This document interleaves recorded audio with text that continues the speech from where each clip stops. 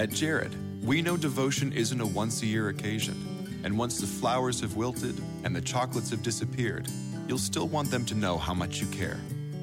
Dare to give a gift that lasts this Valentine's Day with our incredible selection of jewelry.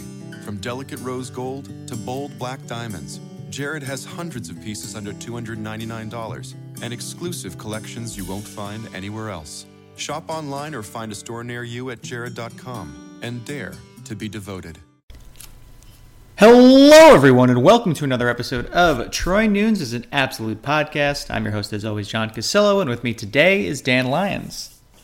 Hello, everyone. Happy Syracuse 110 football games, and Happy New Year by the time you listen to this. Yeah, Happy New Year indeed. This has been a weird but another fun year of Syracuse athletics. Syracuse football won 10 games for the first time in 17 years. The Orange men's basketball team managed to piss everybody off again by getting an unlikely inclusion into the field and then getting all the way to the Sweet 16. Women's basketball team made the NCAA tournament again. The men's soccer team got back to the NCAA tournament. Softball team made the NCAAs for the first time in a while. The volleyball team, I think, made it for the first time ever. Men's lacrosse made it once again, as did women's lacrosse. Some disappointing finishes there, but nonetheless successful because they made the postseason. The cross-country streak ended in terms of team success, winning ACC titles, but Paige Stoner, Justin Knight, and plenty of others had plenty of success this year for the Orange track and field group as well. I'm sure I'm forgetting some teams in there, but those are just the kind of very quick hit highlights, I think, Dan. Yeah, I'd say if you weigh things a bit towards how the football team did this year, since that's so very important, and then toss in some of these other things, it's got to be one of the more overall successful years we've had, which is pretty crazy.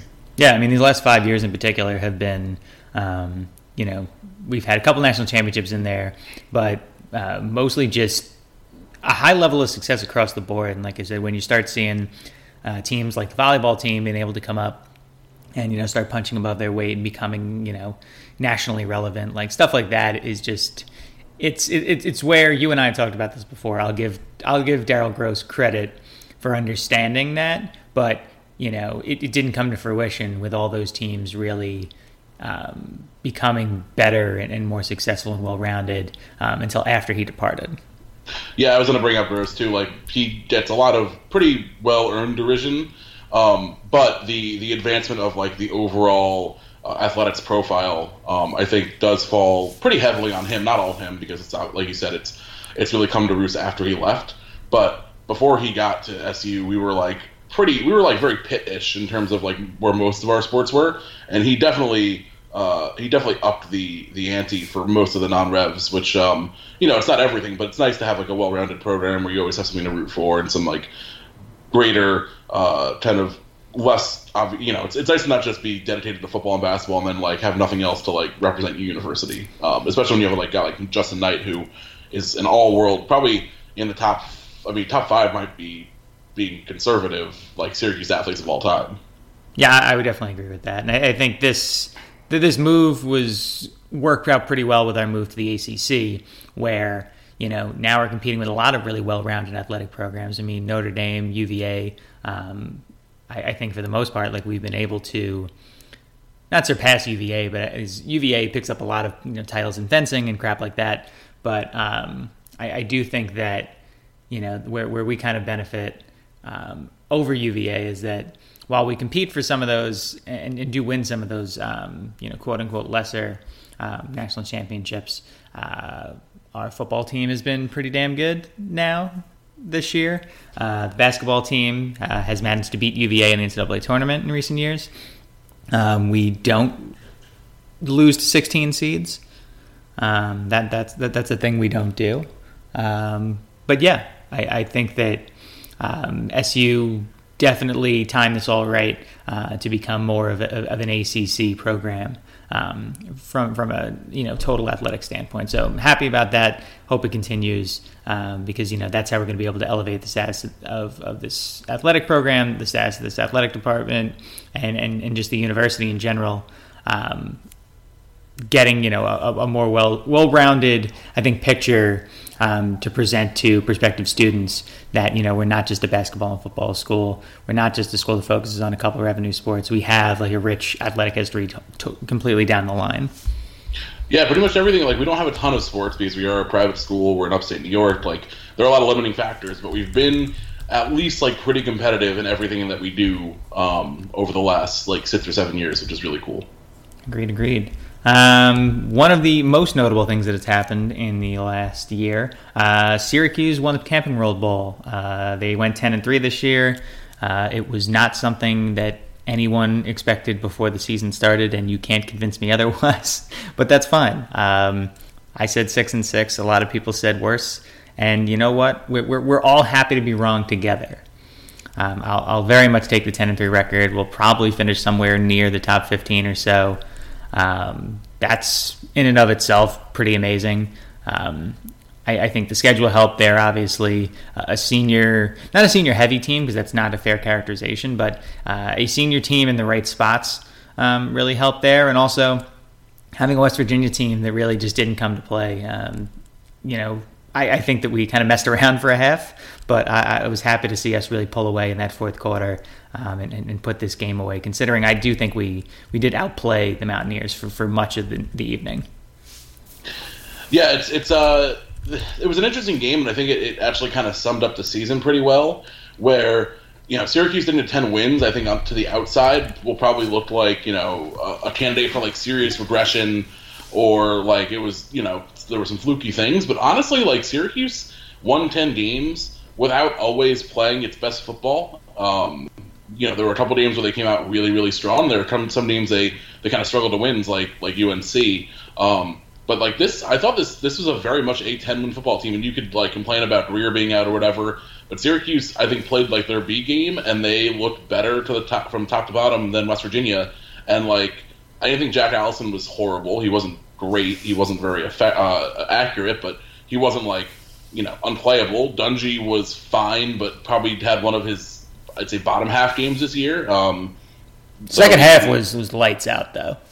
Yeah, his efficiency ended up being very strong. I mean, he was at 10.1 yards per attempt. He made the crazy fluke play to O'Neal, but like it wasn't like a crazy Dungy like early season or what was it, the NC State game where he was just unstoppable. So like this wasn't Syracuse just getting lucky or Syracuse only beating West Virginia because they were missing some players. Like Syracuse just looked like the better roster overall, and I think that was like kind of what we learned this year. This team just really rounded out into form at midseason, and they just really they looked the part.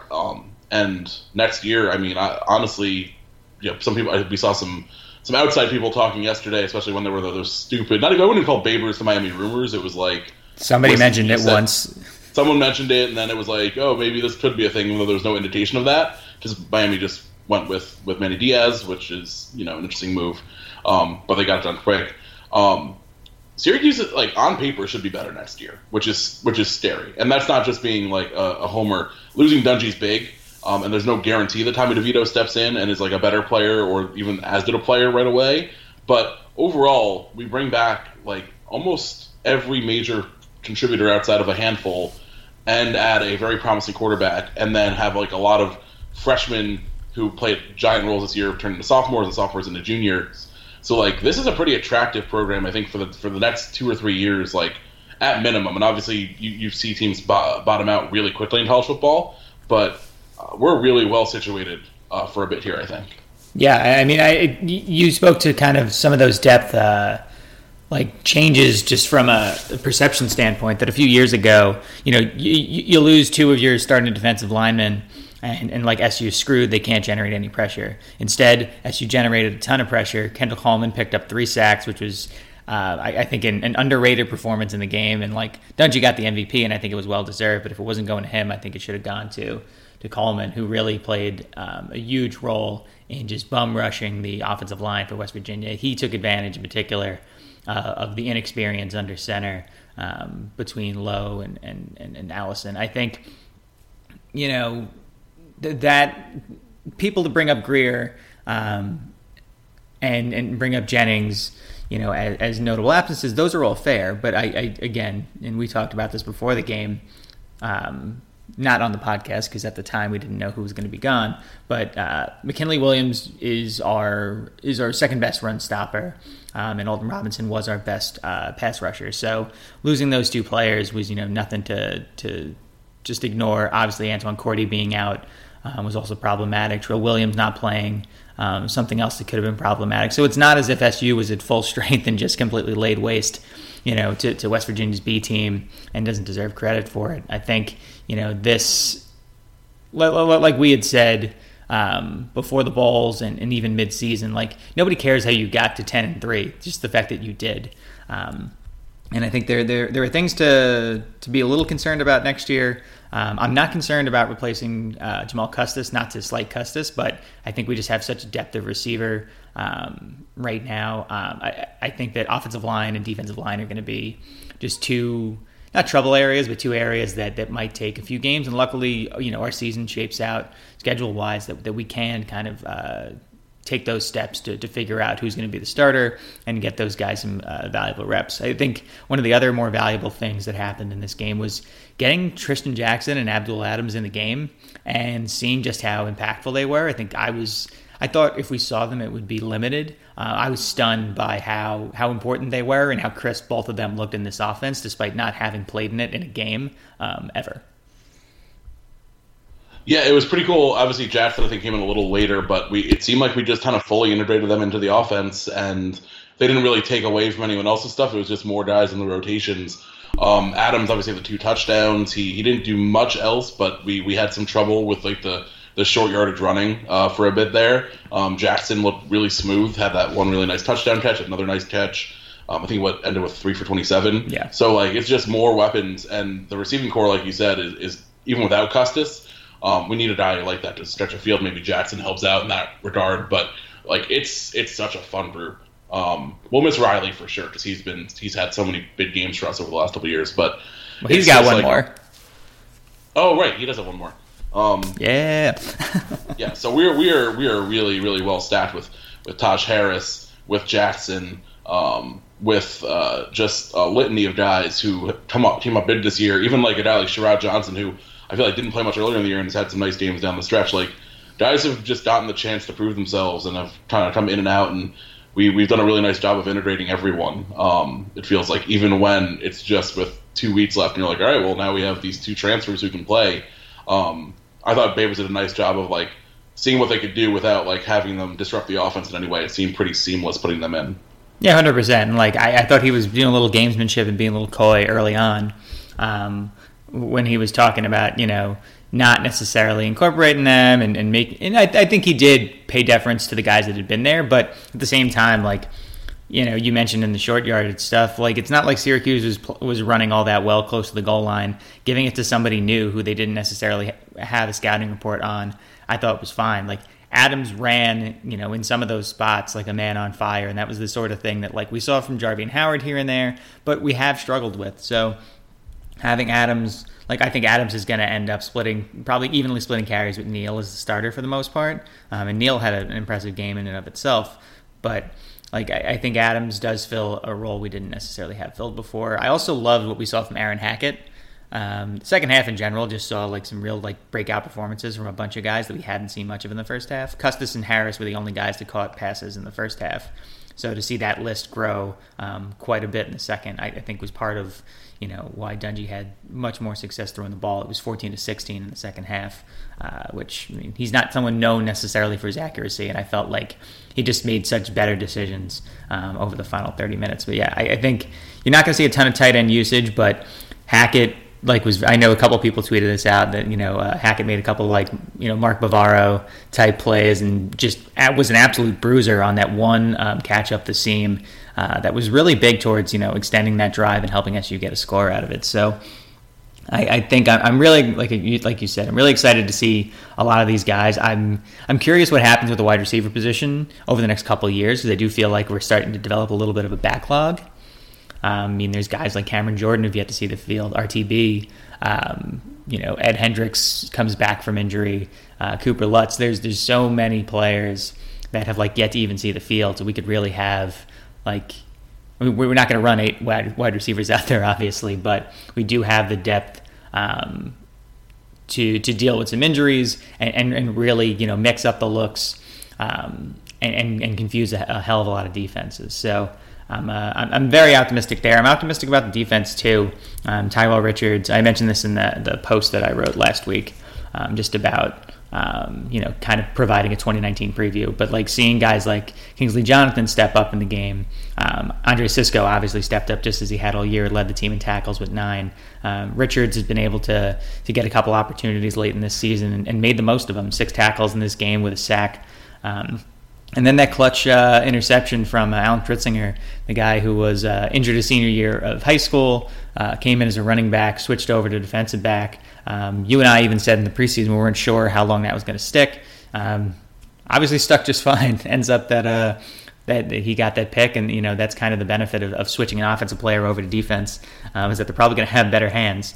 They might not be as good of a coverage guy, but he was the beneficiary of a nice tip. So plenty of other guys in there that had a real impact, but those are just some of the names that I at least wanted to highlight. Just both recapping this game and going into next year. Yeah, it was really it was cool to see Stritzinger out there even earlier in the game. It was a little blaring to see him because you're not used to seeing him out there in big spots, but he had the big pick, which it fell kind of right to him, but you only get what presents itself to you. And he did plenty with it afterward too. Yeah, really nice return. I thought the best player in the entire game for SU, obviously Dungy got the MVP award, and no one's complained about that. I thought Kendall Coleman was the best player on the field.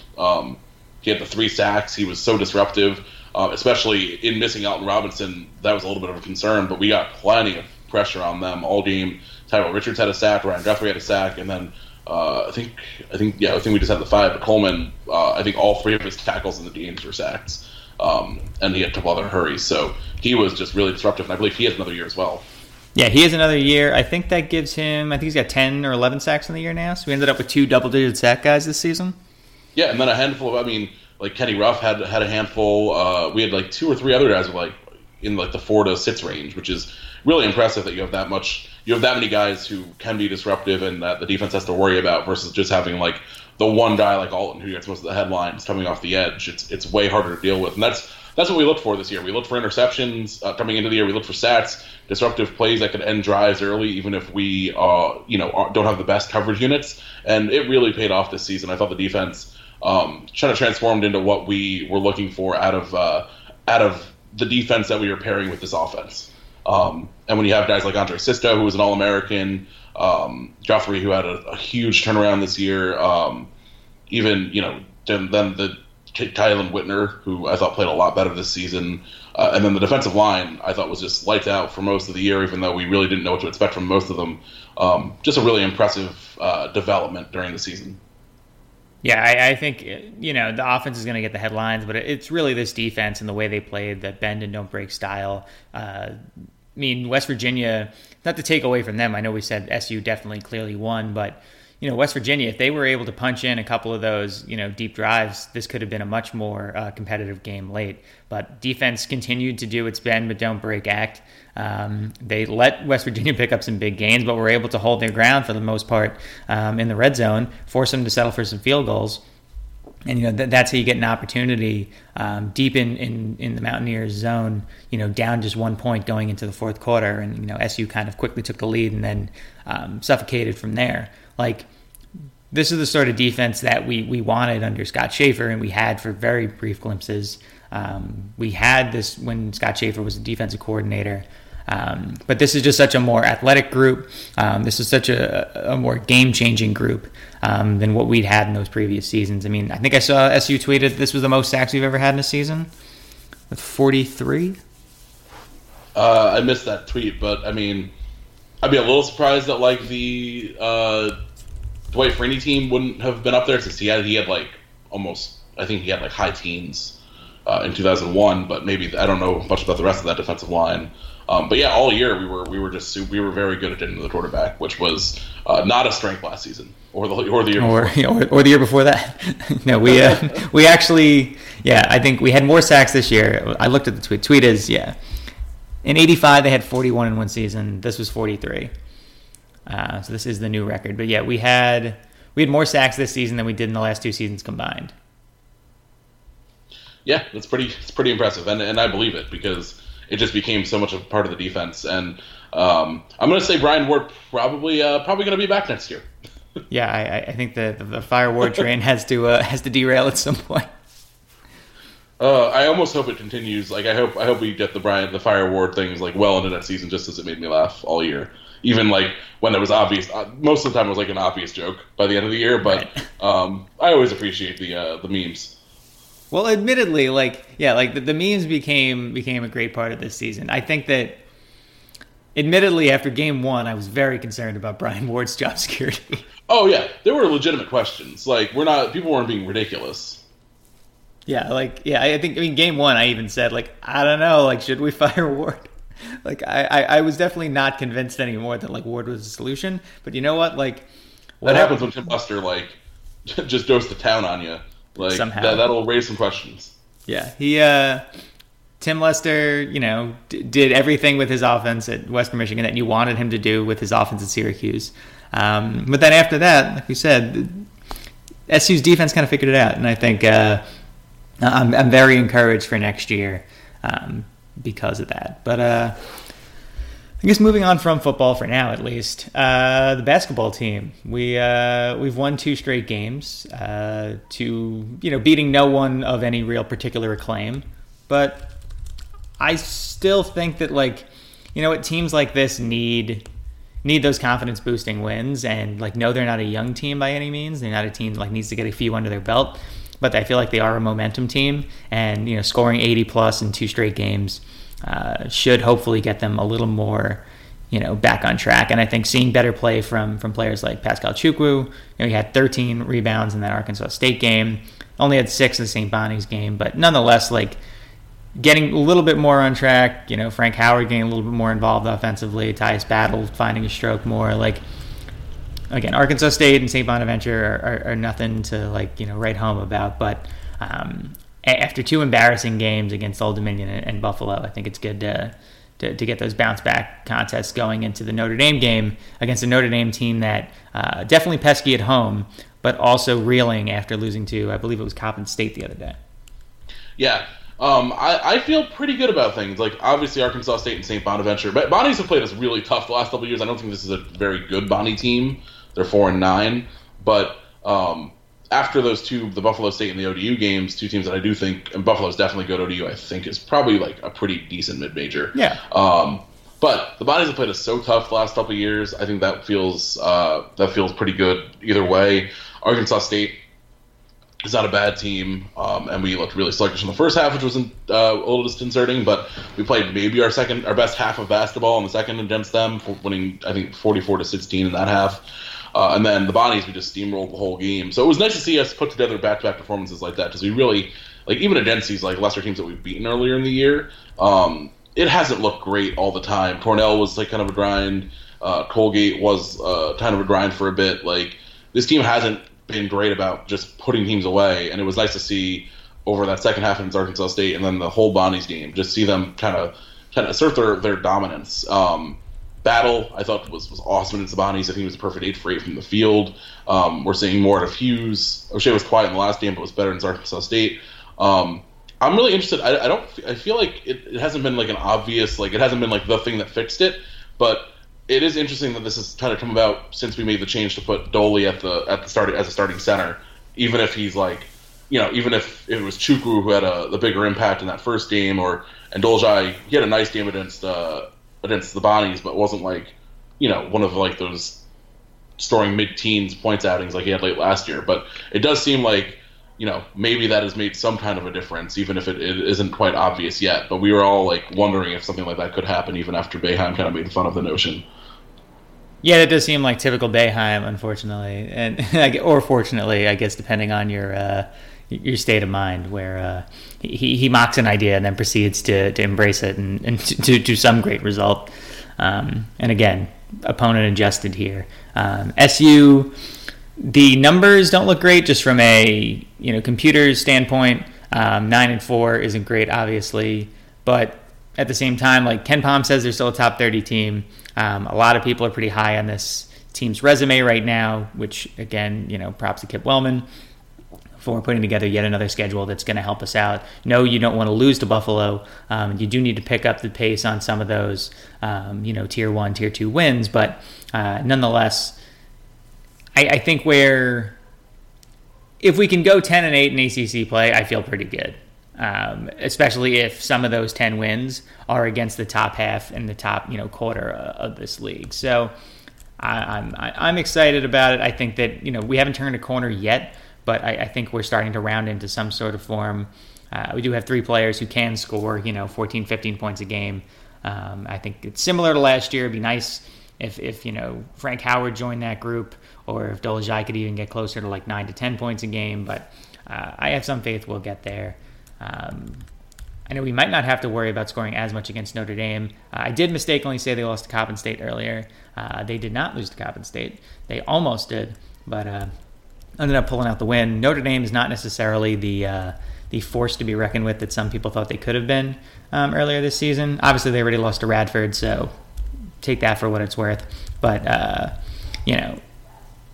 without Rex Pfluger, they're definitely not as good. TJ Gibbs is still going to be, a pretty quality player. Juwan Durham, among some others, still make Notre Dame, a peskier opponent. But I definitely feel a little bit better about this game than I did even a week ago, based on, SU's improvement and also seeing Notre Dame kind of start to play down a little bit to their opponents. Yeah, the Notre Dame start to the season is actually kind of reminds me of ours. They struggled top in state. They didn't look great against Binghamton, but they beat Purdue. So it's been kind of a weird one for them. It's obviously very hard to play them at the Joyce Center, but they're definitely pretty beatable. And it would be a nice way to get off to a decent start in ACC play. So we'll see how that goes. That's on the 5th, right? Yeah. So we get a little bit of it's a Saturday. Oh, it's that Saturday. Yeah.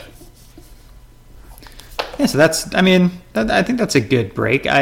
Sometimes I don't mind the closer games together because I feel like it keeps momentum going. But in this case, I think that we've only played 2 games since the 22nd. I think it's fine to take a little bit of a breather and kind of recollect after what was a pretty rough stretch in there.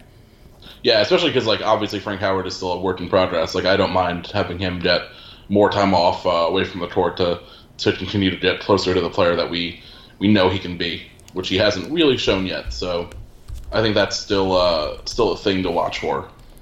Yeah, I am pretty bummed about Frank. We've talked about this too. After James's feature and some of the other things you read all off season, it did seem like he was going to be a real impactful offensive player. His shot was improved, and then having a leg injury can really hurt explosiveness and everything else, and that's kind of where we're at with him now, where I feel like we're just I don't know when we're going to be able to turn this corner, and that's not his fault. Obviously, it's not his fault he got injured by any means, but I think that we still might be another few weeks away from him really being able to get himself right physically and also mentally with that. Yeah, hopefully this time off will help, and hopefully that by the grind of mid ACC season when we're playing those crazy turnarounds, he'll be good to go. Otherwise, this could get ugly. But I think all things considered, considering we've lost some weird games, I'd say 3 of the 4 losses. Actually, all 4. Oregon doesn't look great right now. None of the 4 losses look great. Buffalo is probably the best one, to be honest. And hopefully the Bulls win 30 games this year. I think it's about as good a spot as you can be in, considering you're 9-4 with 1 ranked win. The metrics, the net rating, I think we're 60th, which doesn't sound great, but it feels like it could be a lot worse. I think we're gonna get a lot of benefit of the doubt if we turn around and win 10 or 11 ACC games. I think we'll be pretty solid. Yeah, I completely agree. I think 10 or 11 you're in. I think the right 9 you're in. But again, that also means the right 9, but then just losing the toss-up games and not losing any of the bad games. So we'll get further into the ACC schedule in the coming weeks, both literally on the court and also on the podcast. But some halftime here before we continue our journey through do a little bit of annual recap stuff. So, Dan, what were you drinking over this lengthy holiday break? I've actually had a decent amount over the last couple weeks. Let me find the starting point here. I had The Calling from Boulevard.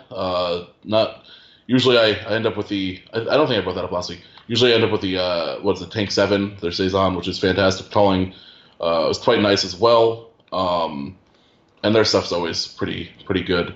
I had a Fata Morgana by Omnipolo. I went to Blind Tiger in New York, which is one of the better beer bars, so I was able to love Blind Tiger. A number of different things. This is a Swedish brewery. Omnipolo, had not had anything from them before. The Fata Morgana was really, really good.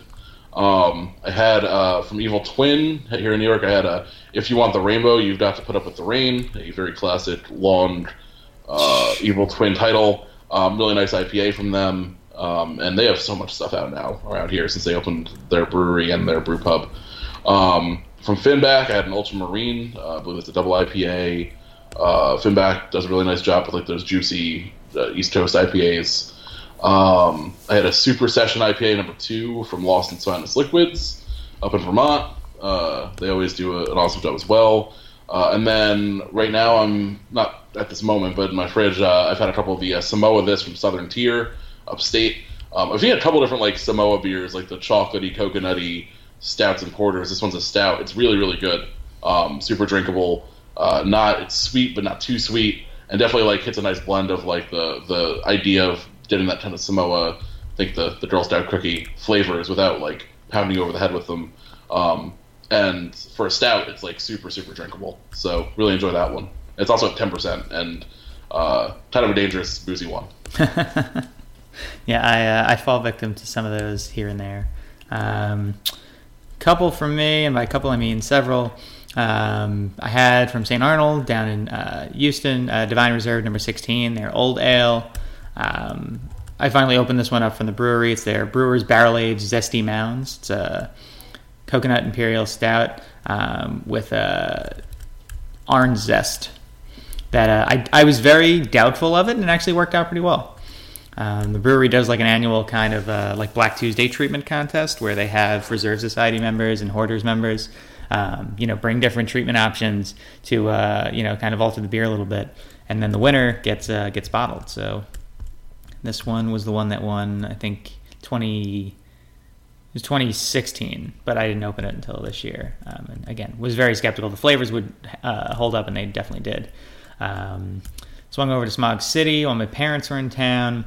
Had Animal House, their latest pale ale. Smog doesn't bottle any of their pale ales, but they've tested out a few different ones on draft lately. And this one in particular really impressed me. Also had from Smog Rabbit Eyes. It was a it was saison aged in gin barrels. Actually had 2 gin barrel aged beers in the last couple of weeks, and if it's a thing that's going to start catching on, it was very good. What else did I have? I'm just cruising through. All right, Black Kisses from Monkish. Just another bottle of theirs that I had around. My buddy had brought over from Latitude 33 Brewing, Brokini, was a toasted coconut hazy IPA. He also brought over from Revolution Brewing in Chicago, Mineshaft Gap, was a cognac barrel-aged barley wine. Now, this was a very cognac-heavy beer in a great way. It was actually one of my favorite beers of the year that I had anyway. Good one to check out if you're ever in the Chicago area. I've been drinking a bunch of Stone Tropic Thunder Lager of late. It's an easy drink. And then on the gin barrel-aged front, I had a Hill Farmstead got out here with their Brother Saunier saison. So that was my last week and a half, 2 weeks in drinking.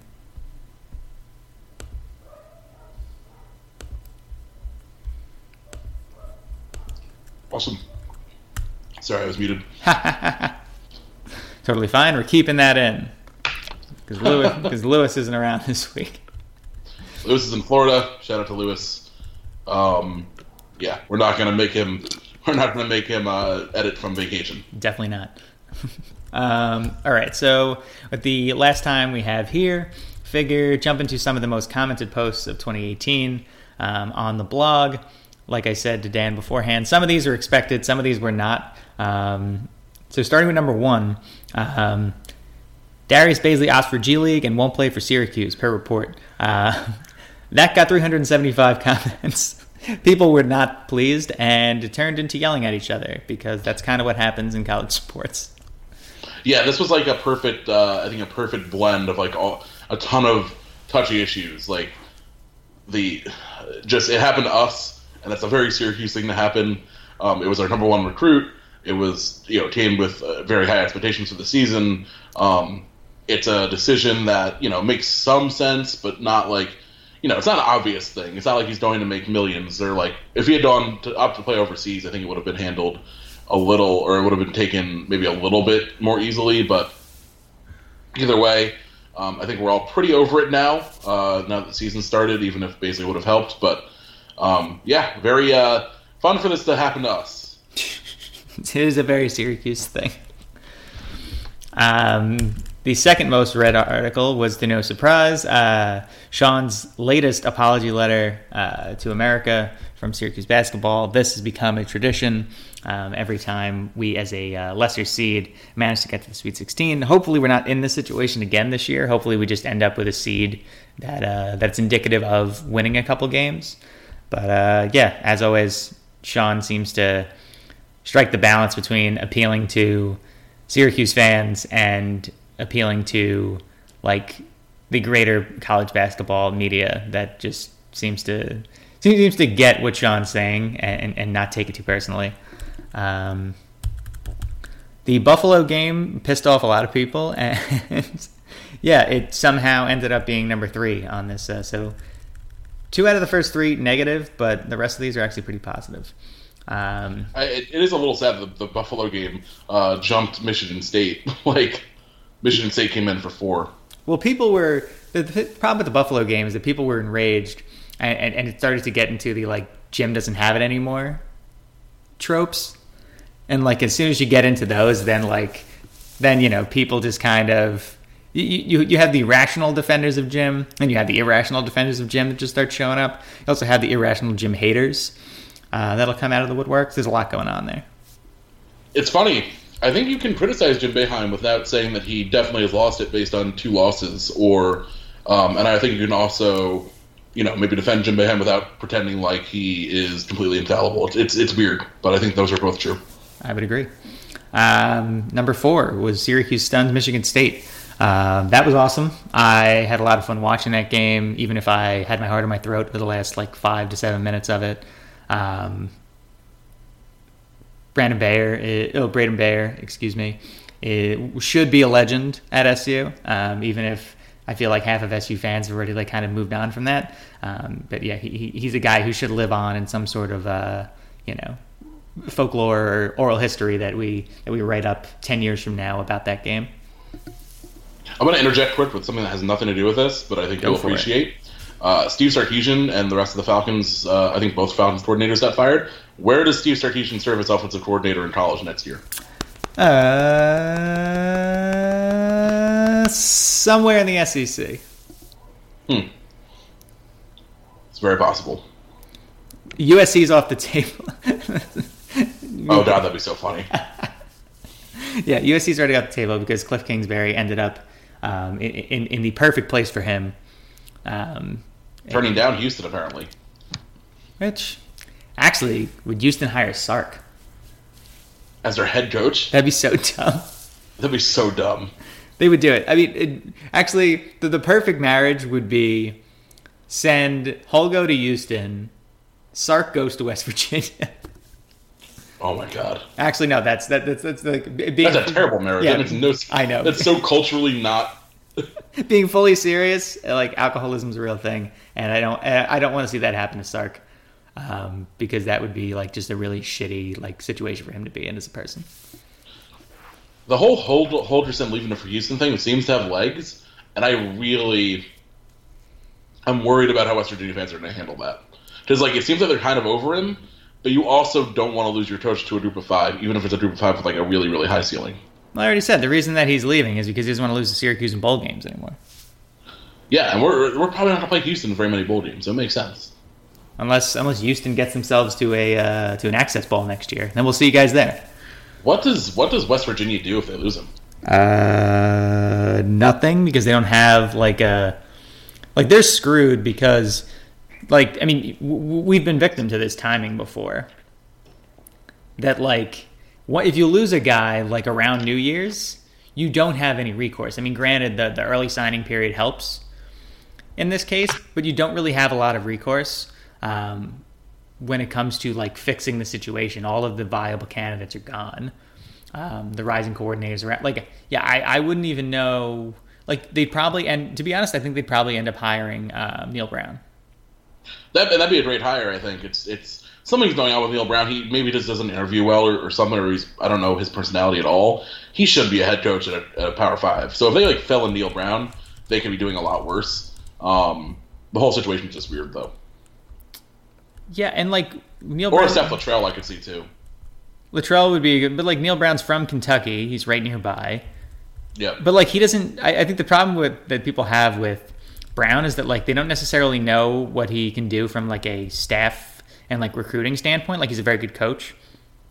He is still fairly young. He's 38. He played at Kentucky and UMass. He's from Kentucky. Most of his experience has been at Troy. His time as Kentucky offensive coordinator wasn't amazing. He doesn't necessarily other than Troy, he doesn't necessarily have a huge track record. I'm fine with it, and I think the Brown is going to be very successful. But I could see how programs that are focused on the wrong things could get a little too worked up over a couple of those factors. Yeah. Also, Louisville apparently not wanting him because he went to Kentucky once, even though he didn't graduate from there. Yeah, and their AD's from Kentucky. But anyway, I see. If I were them, I would think that the fact that he left Kentucky would be a positive. Yeah, he hated Kentucky so much that he went to UMass. Whole thing's hilarious. Dumb. Number 5. We're not going to talk about this one. Greek life is part of Syracuse's larger cultural problem. It'll come up at some point again. We'll have to talk about it, so we'll save it for them. Yeah, I'll just repost that article. This is actually one of my favorite articles I've ever written here, even though it's not about Syracuse sports. But a lot of people were annoyed by that one. A lot of people liked it too, though. Number 6, NCAA tournament, Syracuse 60, Arizona State 56. That was a great game. Arizona State was a very good offense, and we smothered them into oblivion. That was kind of when I started thinking ahead a couple rounds back in March, because I did feel okay, if they can do this to ASU, and ASU seemed like a bad matchup for us, I was very curious about what could happen next. Yeah, it really set the stage for that run. ASU was averaging, I think, over 80 points a game. They've been scoring pretty well all season, even when they've lost to some good teams. They had spent a little bit of time at number 1, I think, earlier in the year. Obviously, they weren't a number 1 team, as they fell into a play-in game. But the fact that we held them to 56 points, really impressive, and kind of set the stage for what we did the next couple rounds, and even into that Duke game. Agreed. Number 7, Syracuse football finally returns to the top 25. This was the rare, non-game related, sort of non-game related, news related item on here. It was a Sunday afternoon. Everyone was super excited about the NC State game, and then we find out we're back in the top 25 for the first time in 17 years. Everybody was pretty psyched. Ends up that it was not a short-term thing and ended up being a very long-term thing. And could end up extending into next season for all we know. Oh yeah, I mean, I think we're a pretty good bet to start once the previews roll around. People are like, oh yeah, Tommy DeVito's a thing, and we're returning so many players. We're probably going to start the year in the 15-20 range. It's fine to me. If I had to guess, which is awesome. Yeah, I didn't think we'd live in this reality. Thank you, Dino Babers. Number 8, Syracuse beats Western Michigan, but leaves more questions than answers. We talked about this earlier. Tangentially, about how weird that first game was. I had some questions, and I think a lot of us had some questions for why Dungey was pulled so early. I think Dino is a much more malleable guy than a lot of people might give him credit for as a coach. I think he's adapted his system to Syracuse. I think he's adapted some things to Syracuse's personnel. I think the system itself wasn't really meant for a guy like Dungey, and he figured out a way to make it work. I think he also figured out that if you have a short leash on Dungey, it's only going to hurt what you're going to get out of him. So I think that this was something that Dino learned from, and everybody else in the program learned from too. Yeah, I think one of his great strengths is that Dino does not seem married to anything in terms of like what he's doing. Obviously, he has an offensive system; it works really well, but he's not married to only running it one way right. or only doing things a certain way. He has shown really good adaptability since coming to Syracuse, and even taking the Syracuse job when he had no connections up here. It was not like, it was not discussed as like this great job. He's just really done an awesome job of kind of rolling with the punches, staying even keeled, never getting too worked up or anything. And his handling of the quarterback situation, I think, was pretty indicative of that all year. And even right up to the bowl game, where he said, like, he revealed with that Chris Carson interview that he, it was a really close race all season. And that should make us all excited, because if DeVito was legitimately that close, and I don't think Babers would have said it if it wasn't the case, considering, Dungey's status as our senior quarterback and like one of our greatest players of the last couple decades. That's got to be exciting for most of us going forward. Yeah, I'm 100% with you. I think that the fact that he was able to, the fact that Dungey needed to pretty much like fight off DeVito as the starter all year. I mean, take the Notre Dame game out of the equation, but like DeVito did look impressive in his time on the field other than that game, and I think it does bode really well, especially again given the contributors around him that we mentioned earlier.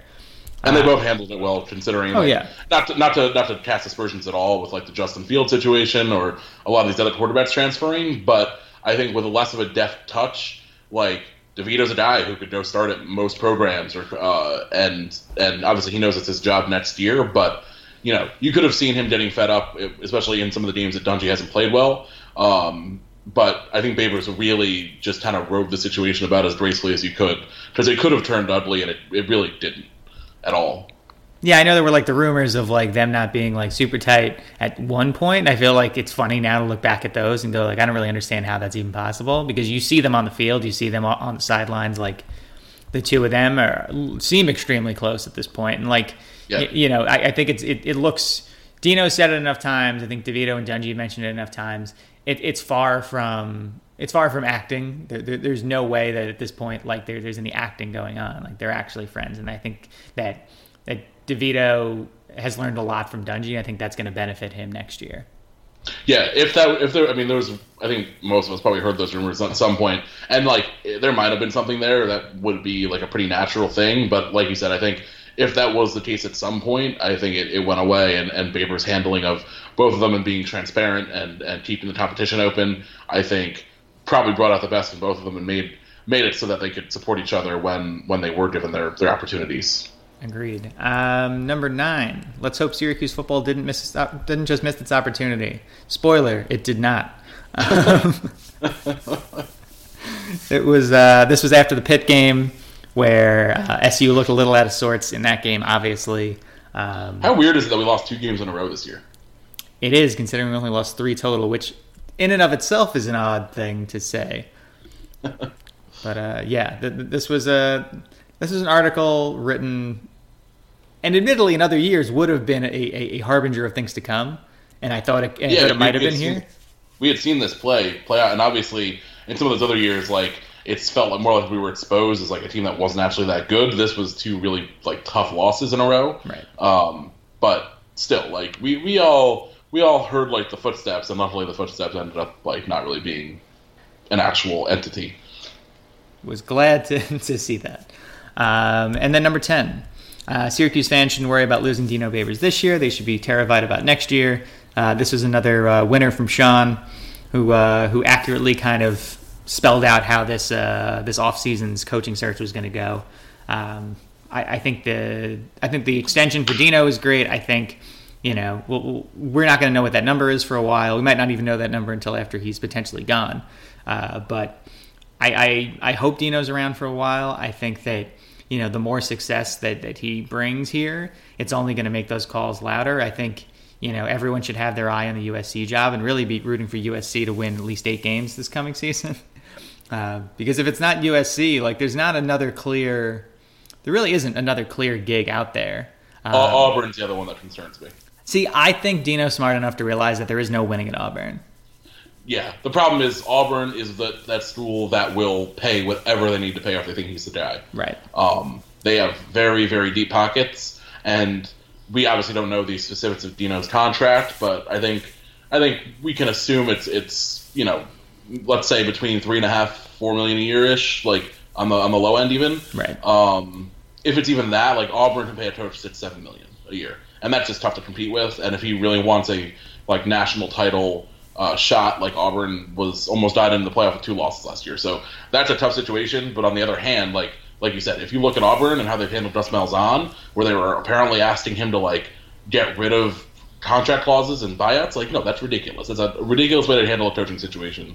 So you hope that that's something where he looks at that and says, it's a great job, I don't want to deal with that. Right. And or it could be a legend in Central New York. Yeah.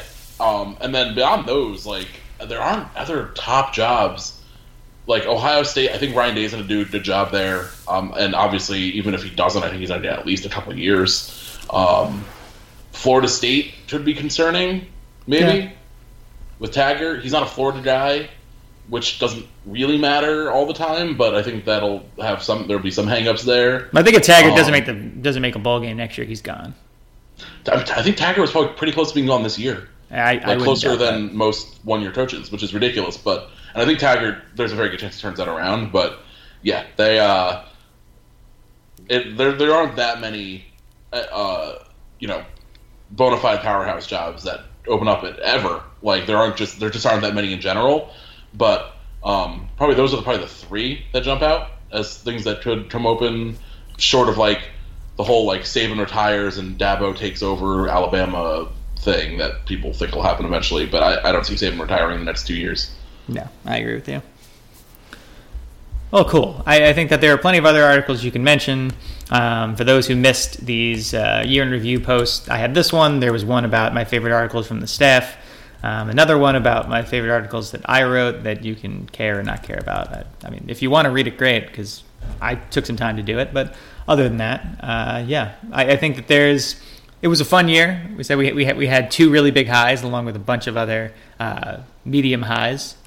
But fun season overall. I mean, I know this encompasses 2 different academic years, but another fun year of Syracuse athletics. I know, Dan, you've been the longest tenured person around here.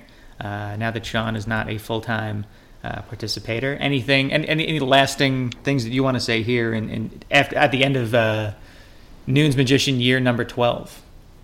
No, I think this was a really cool year. I think we, and I'm I do the podcast and I'm in Slack but otherwise I'm kind of looking in from half the outside. I'm involved, but I'm not making on the ground decisions. But I think we've really kind of rounded into form in terms of people covering the individual teams, and people have kind of fallen into really comfortable spots in terms of covering the teams in a unique way. I think it's awesome that the community has stayed very strong and even grown. We see that with the Cheese Tits for Kids again this year, which obviously I don't think anyone expected to eclipse the Texas Bowl thing, because that was just such a spur of the moment thing and such a unique situation. But if it's a thing where we're donating, if we could raise 15-20 grand every time we go to a bowl game and get some kids there, I think that's an amazing thing. Looks like it's becoming a tradition, and hopefully it's a tradition in that our football team goes to bowls all the time. It's just been really cool to stay involved for me since 2010, and just see the community continue to thrive and the site have a really, really great year. Thank you for your contributions as always, Dan. They are always appreciated. Yes, I'm thrilled to be hanging around and interacting with people on Twitter and helping out with the jokes and the garbage.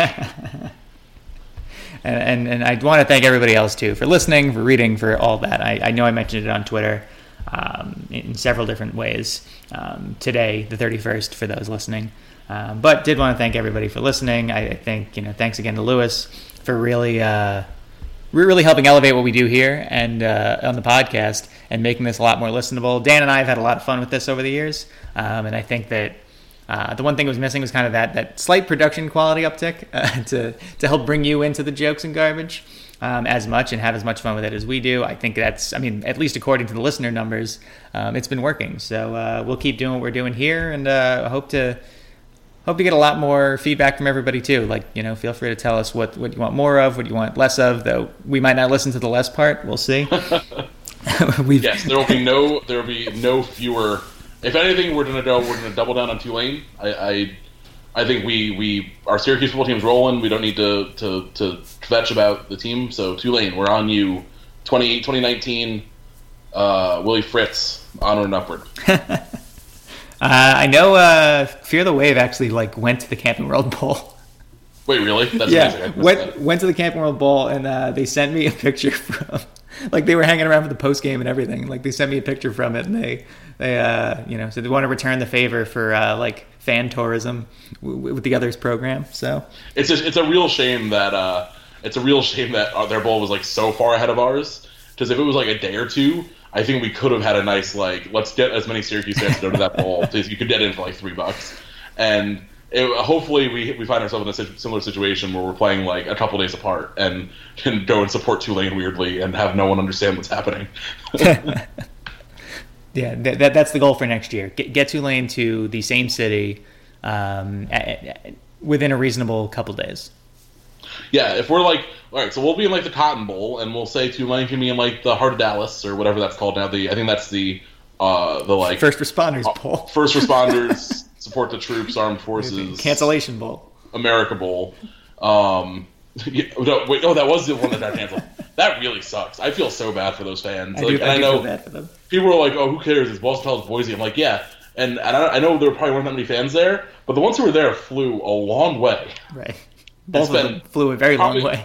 Upwards of $1,000 to go make a weekend of this to see their teams, and that's just garbage. You had to find a way to play that game. So, on the bright side, Steve Addazio didn't go 7-6 this year. No, he did not. He went 7-5. I can't wait for them to go 6-6 next year, and for them to fire Addazio and have BC fans being we have to hire Babers. Enjoy.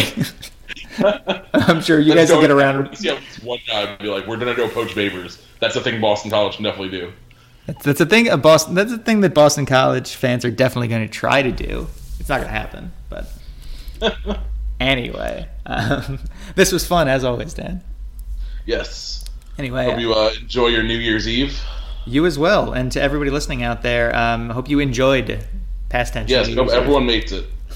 Yeah, hope everyone enjoys. Hope everyone is safe. And Happy New Year to all. That was Dan. I'm John. Thank you, everybody, for listening to Troy Nunes and Absolute Podcast. You can rate, review, subscribe on iTunes, on Blog Talk, on wherever else you listen to this podcast. And go Orange. Go Orange. At Jared, we know devotion isn't a once-a-year occasion. And once the flowers have wilted and the chocolates have disappeared, you'll still want them to know how much you care. Dare to give a gift that lasts this Valentine's Day with our incredible selection of jewelry. From delicate rose gold to bold black diamonds, Jared has hundreds of pieces under $299 and exclusive collections you won't find anywhere else. Shop online or find a store near you at jared.com and dare to be devoted.